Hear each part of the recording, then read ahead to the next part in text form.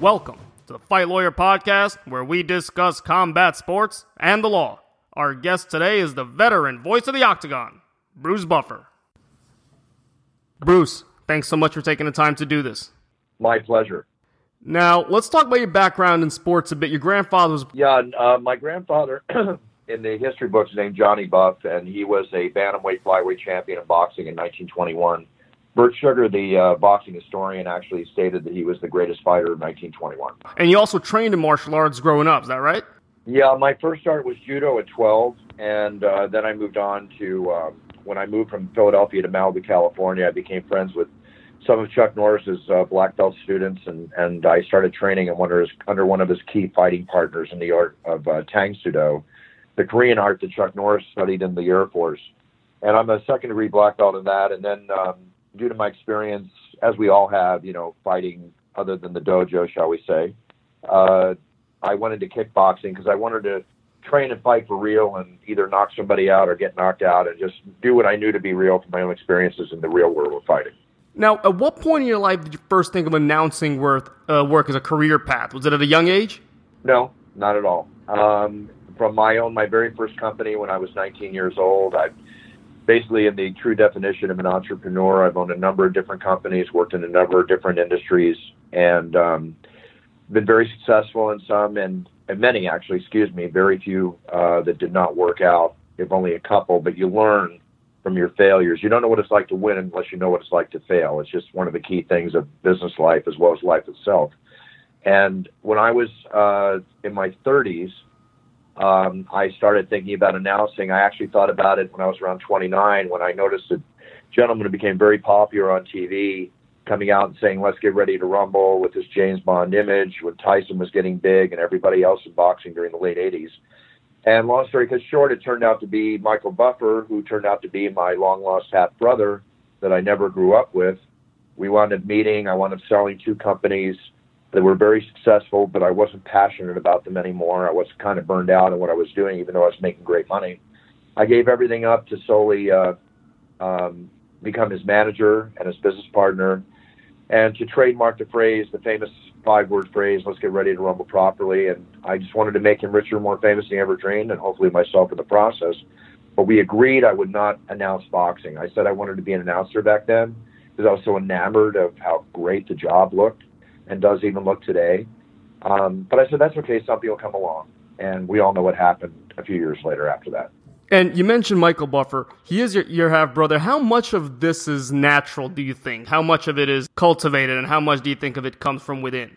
I think that the passion we both share for the fighting sports, speaking of myself in particular, the tremendous passion I share for the world of mixed martial arts and the UFC, being the voice of the Octagon for 22 years now, it's a passionate role. And as far as the training or any talent, anything went into it, let's call it natural talent, if you will. Our dad was a Marine for 13 years, a drill instructor at Camp Pendleton, taught hand-to-hand combat, obviously commanded his voice very strongly to do what he did in his life at that time in his life.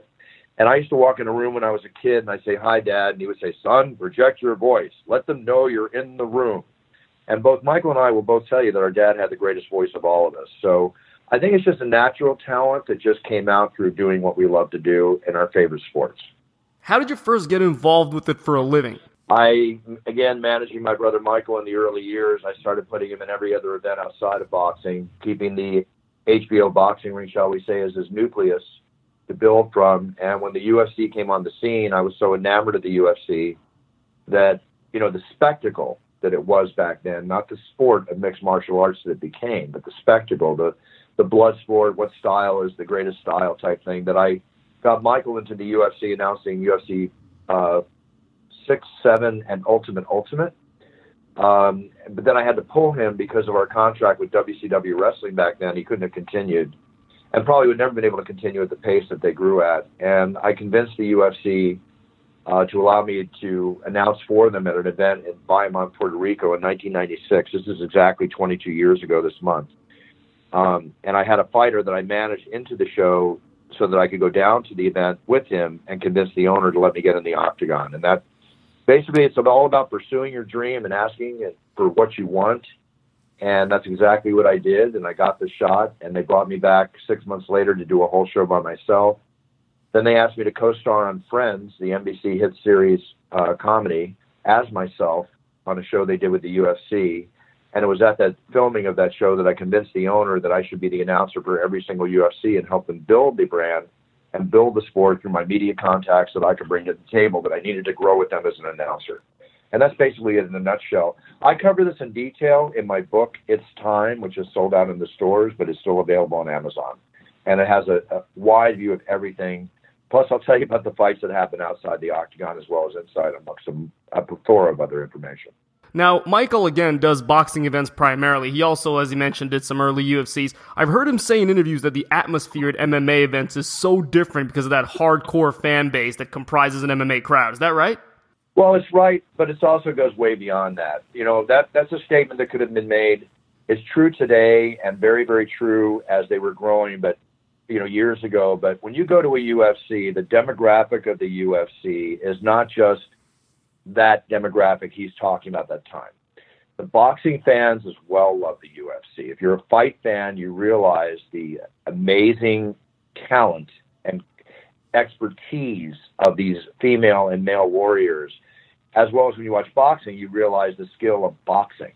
But in the UFC and mixed martial arts, you have to be an expert at every single legal form of fighting style known to man to survive in that octagon. Boxers will lose within a minute to 2 minutes unless they clock and knock out their opponent right away as a rule, because they don't know how to defend against the other attacks that are going to come at them. I'm not saying that they can't win, but I would say 99.9% of the time, the champion boxer will lose within the first round in the UFC, as well as the champion UFC mixed martial arts fighter, as we witnessed with Conor McGregor and Mayweather, will lose in a boxing match, which is about two weapons and the Marcus of Queensberry rules. Each sport is to be respected as individual sports for the talent it takes to do each sport. So what I'm trying to say is that what has evolved from the hardcore fan that does go crazy, when I do UFCs, I see everybody from the 18 to 34-year-old female and male demographic, of which over 75% of males 18 to 34 are fans of the UFC, which has been a proven fact years ago, according to Fox. Now you have the older demographic, which is love boxing, that is drawn into it, because if you're a fight fan, you should, most people do respect and appreciate what they're watching as they appreciate and love the art of boxing. And how has the sport evolved over the past 20-some-odd years that you've been involved with? What changes have you seen mostly? It went from spectacle to sport in the fact that we now have, when it first started, the rules were very few. The rounds were timeless. They could fight forever. And they used to fight 3 times a night in a tournament to become the winner. As gladiatorial an event as you possibly can imagine. That's why the octagon was created. It originally was designed by the famous director John Milius to have a moat around it with dangerous fish swimming in the moat and a bridge that they would cross into the octagon. They threw that out just to create the octagon with the gladiatorial appeal of the Coliseum, let's say. And it was a spectacle back then, but then rules were in place, weight limits happened, rounds were established, and it became what we call the art or sport of mixed martial arts, roughly about 6 years after its actual inception. And then it just grew from there. And the new owners, Lorenzo Fertitta and his brother Frank and Dana White, when they bought the show in 2000, they fine-tuned it even more, and it became the amazing, successful spectacle that it is. It's probably the fastest growing and the most popular fighting event in the world. And I'm talking about in the world of boxing and the world of mixed martial arts. The UFC is like the NFL. It is a tremendous international brand. And over the years, how's your job changed? How have your commitments changed as the sport has evolved over these past 20-some-odd years? I've always been committed to the UFC from day one. I had the foresight in my own mind to realize this would be the biggest sport in the world, fighting sport in the world, which it is. I had the pleasure of joining it back in the early stages at UFC 8, which was the first one I announced, UFC 6, which was the first one I attended. I saw the possibility for it, just like I saw the possibility for the phrase, let's get ready to rumble, to become the biggest, most famous trademark, in the world, which it still is today. I'm happy to say my It's Time trademark is gaining a lot of ground also. But, in business, you have to have foresight. And You have to follow that foresight with passion. And I did, and it did become the big item that I thought it would be. But again, it took fine-tuning, fine management, and fine marketing, because it really was a tremendous spectacle. And they only thought they were going to have a few shows back in the beginning. But then the rest is history, and setting the records that it is. We played to sold-out audiences all over the world. Your intro, the words "it's time" you mentioned a minute ago, those words made their way out. Do you plan on coming up with a catchphrase? Or did you kind of just wing it once or twice and it stuck? Very good question, my friend. When my brother, the great Michael Buffer, the legendary, most famous announcer of all time that brought the attention to the ring announcer, was blaring his "Let's get ready to rumble" phrase, whether it be in the boxing ring or I'm his manager, as I said, and the multitude of other movies, TV shows, hockey, football, baseball, you name it. I've had Michael do it. He's done it himself. What happened is that I didn't want to be Frank Sinatra Jr. when I started announcing. I told myself that I would give myself a 2 to 3 year period to develop as an announcer, develop my own style. As most announcers back then copied my brother, I did not want to be that guy, or as I said, that Frank Sinatra Jr. type individual, with all respect to him. So with that being said, I'm very physical. I move. I don't stand still, as all announcers do, with all respect, and work on their voice, the most eloquent and best of all being Michael Buffer. I wanted to do and display my passion for what I do. And that's why if you ever see a UFC, I stand center when I start. I walk out, but I move. I sometimes am literally 2 feet away or more from the fighter's face as I'm roaring their name. And you don't catch that on TV, but you see it live. I walk out every night proving to myself that I'm worthy of this job, as I did last Saturday at the show that I was at. And when I came out, I have to prove to myself that I'm worthy of this job. So I've been able to keep my passion level the same, if not growing more so, for 22 years with that attitude. And that's the way I approach it. I wasn't praise-driven, but the "it's time" developed as the way I develop my businesses for the best response from clients.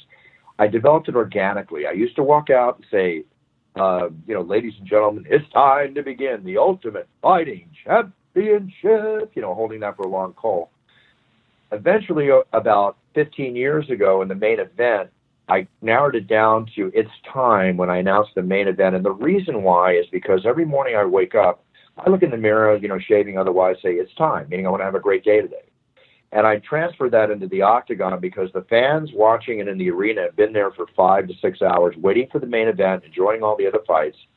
The Warriors have walked in for the main event, and now it's time. It's time for us as fans to witness what's about to happen, and it's time for the fighters who've been training for 8 to 10 weeks to put it all on the line, their blood, sweat, and tears. So to me, that was the ultimate moment.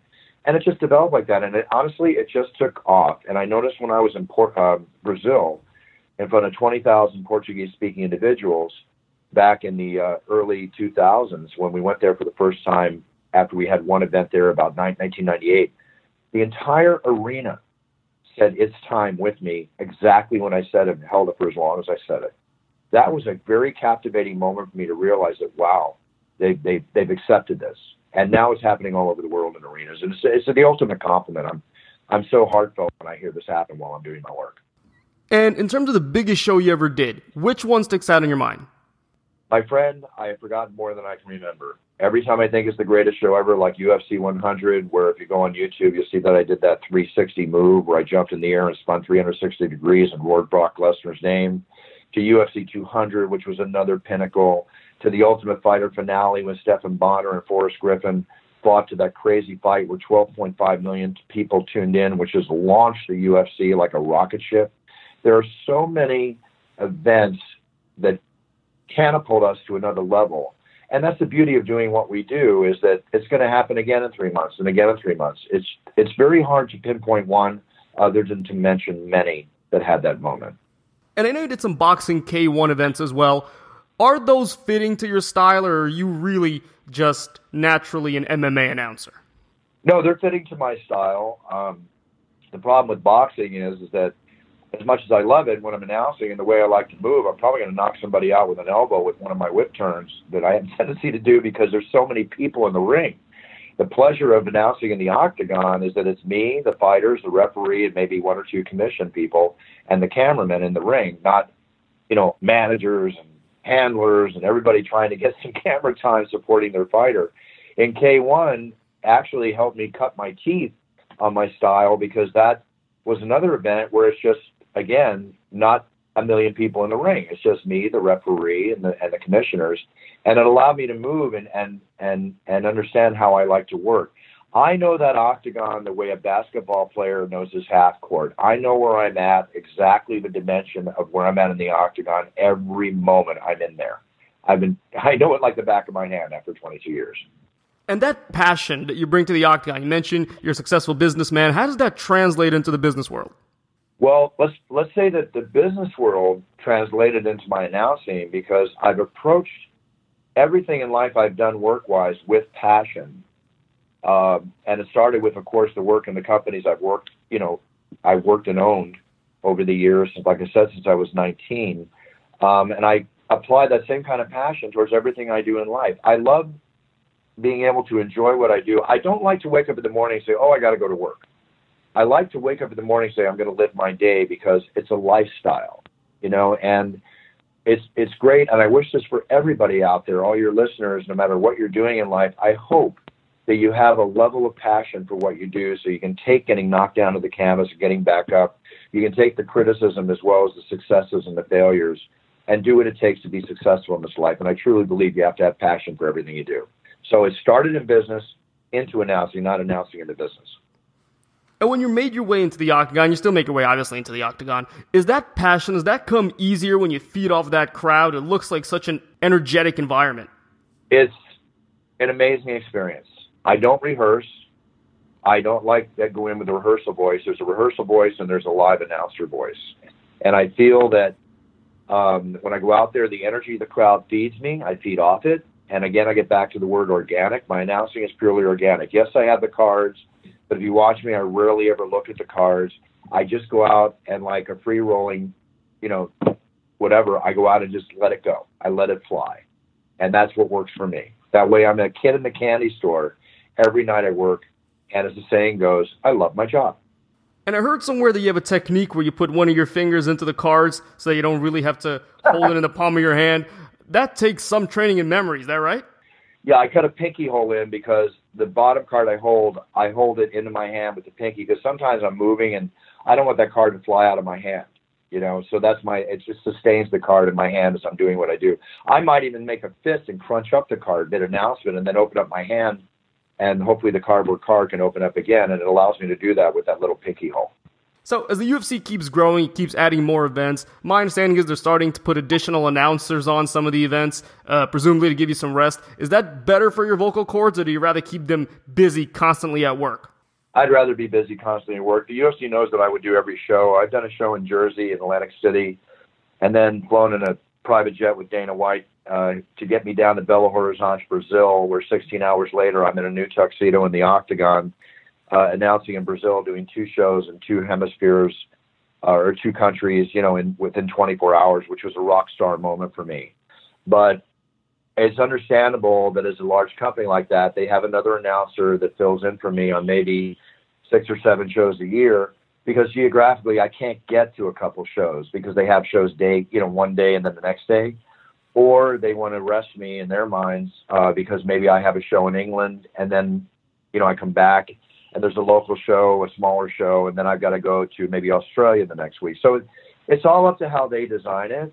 And I am totally game for doing every show. As a matter of fact, when I'm not doing a show, like what happened, there was a show in Australia last year in November, and they wanted to rest me, but I went to Miami and announced the final NASCAR championship race of the NASCAR season at Homestead Speedway, and was on TV at the same time the UFC was happening on the same day. So I'm always wanting to work, but I work for my chiefs and the powers that be. They direct me and point and shoot. But I'm cool with doing, the 33, 35 events a year I do. And apart from MMA, I understand you're a high-level poker player. When are you going to retire the vocal cords, head into full-time poker? I love poker, but I never want to be a full-time poker player and grind it out. I think I would lose, again, my passion for the enjoyment of the game. I play every week in some shape or form, but at the same time, I take time off because my focus is on my job. But when I retire, absolutely, I'll play a lot more poker amongst whatever else I'll do in my life. It's something that is a game I love to do. It gives me a whole sense of competition that I'm a very competitive person, and I will be my entire life. That fulfills that competitiveness in my mind. And I like making money. I know you wrote a book a little while ago. Why did you decide to do that? Just like the book says, it's time. I realize it's time. But, as I talk about in the book, what happened is I blew my knee. I severed my ACL announcing the great UFC fighter George St. Pierre in front of 55,000 people in Toronto, Canada, about 6-7 years ago, which was the biggest show we had ever had. And in the main event, I had a sprained ankle badly, so I couldn't stand on my leg 2 days before the event.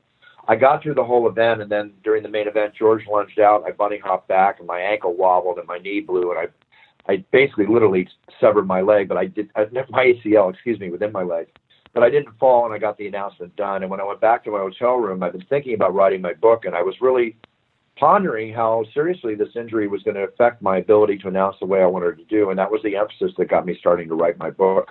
I thought, let me put it all down now. I don't know what the next few months holds with I had to go through, and I just went. Once I started it, I couldn't finish. I couldn't put it down. I had to finish the book. And you mentioned you were announcing George St. Pierre. He just came out with a statement saying he's willing to fight again in the future. What's your take on this whole notion that the UFC is losing all its stars? I think the future looks very bright. There's a lot of up-and-comers coming in, and megastars like George and Conor McGregor, they come along once every 5 years, give or take, or less. The Ronda Rouseys of this world, everything. But remember, fighters and champions come and go. This is the nature of the sport and the business. There will be other great fighters coming along, and we'll enjoy the memories and seeing the veteran fighters like Chuck Liddell and George St. Pierre as we see them. But, the fight game is a short-lived career. Some people can extend it. Others, go for all they can in the time they can. It can't go on forever. So this is a natural transition, an evolutionary process of the fight game that will always take place. But there will be other megastars coming along, and there are other megastars in process right now. Believe me and trust me on that. And rumors are that Dana White's looking at starting a boxing promotion or a boxing element of the UFC promotion. You know a bit about boxing. What's your take on that?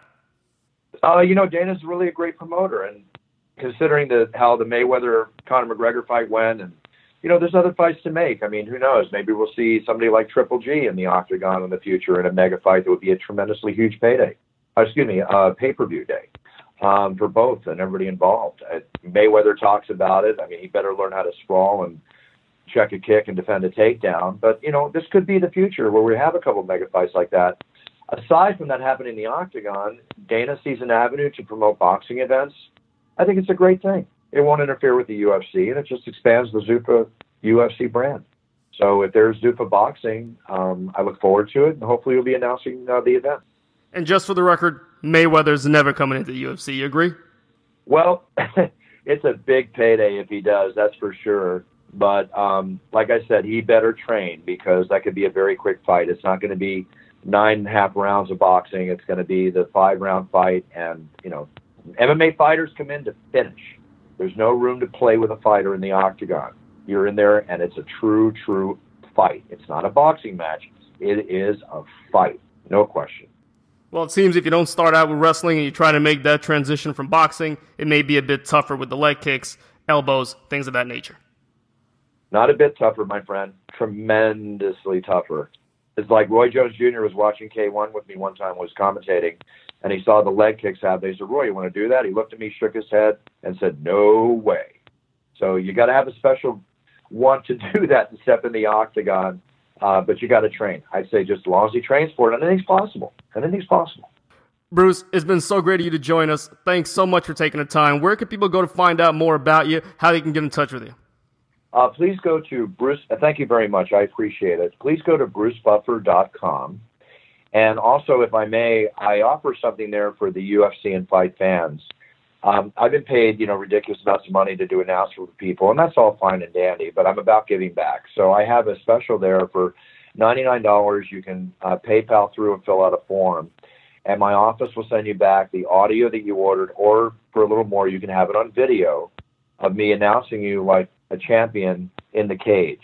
And the thank you notes we get for this, along with other things I do, such as weddings and birthdays and such, really makes me feel great. And we give partial funds to children, military, and animal charities from these. So just go to brucebuffer.com and you can find out events there. If you have a corporation or a private event you want a special video or audio for. I do a lot of work for attorneys. I do a lot of work for real estate people. It's amazing the calls come through, even birth of babies. Just check it out, and that's something I offer back to the fans. Bruce, once again, thanks so much for taking the time to do this. My pleasure, and thank you so much. I really enjoyed the interview, and I appreciate it very, very much. And that's our interview with Bruce Buffer. I hope you had a good time. Thanks so much for listening. My name's Dmitry Shakhnovich. If you want to learn more about me, please visit www.dshacklaw.com. And this is the Fight Lawyer Podcast. Till next time, folks.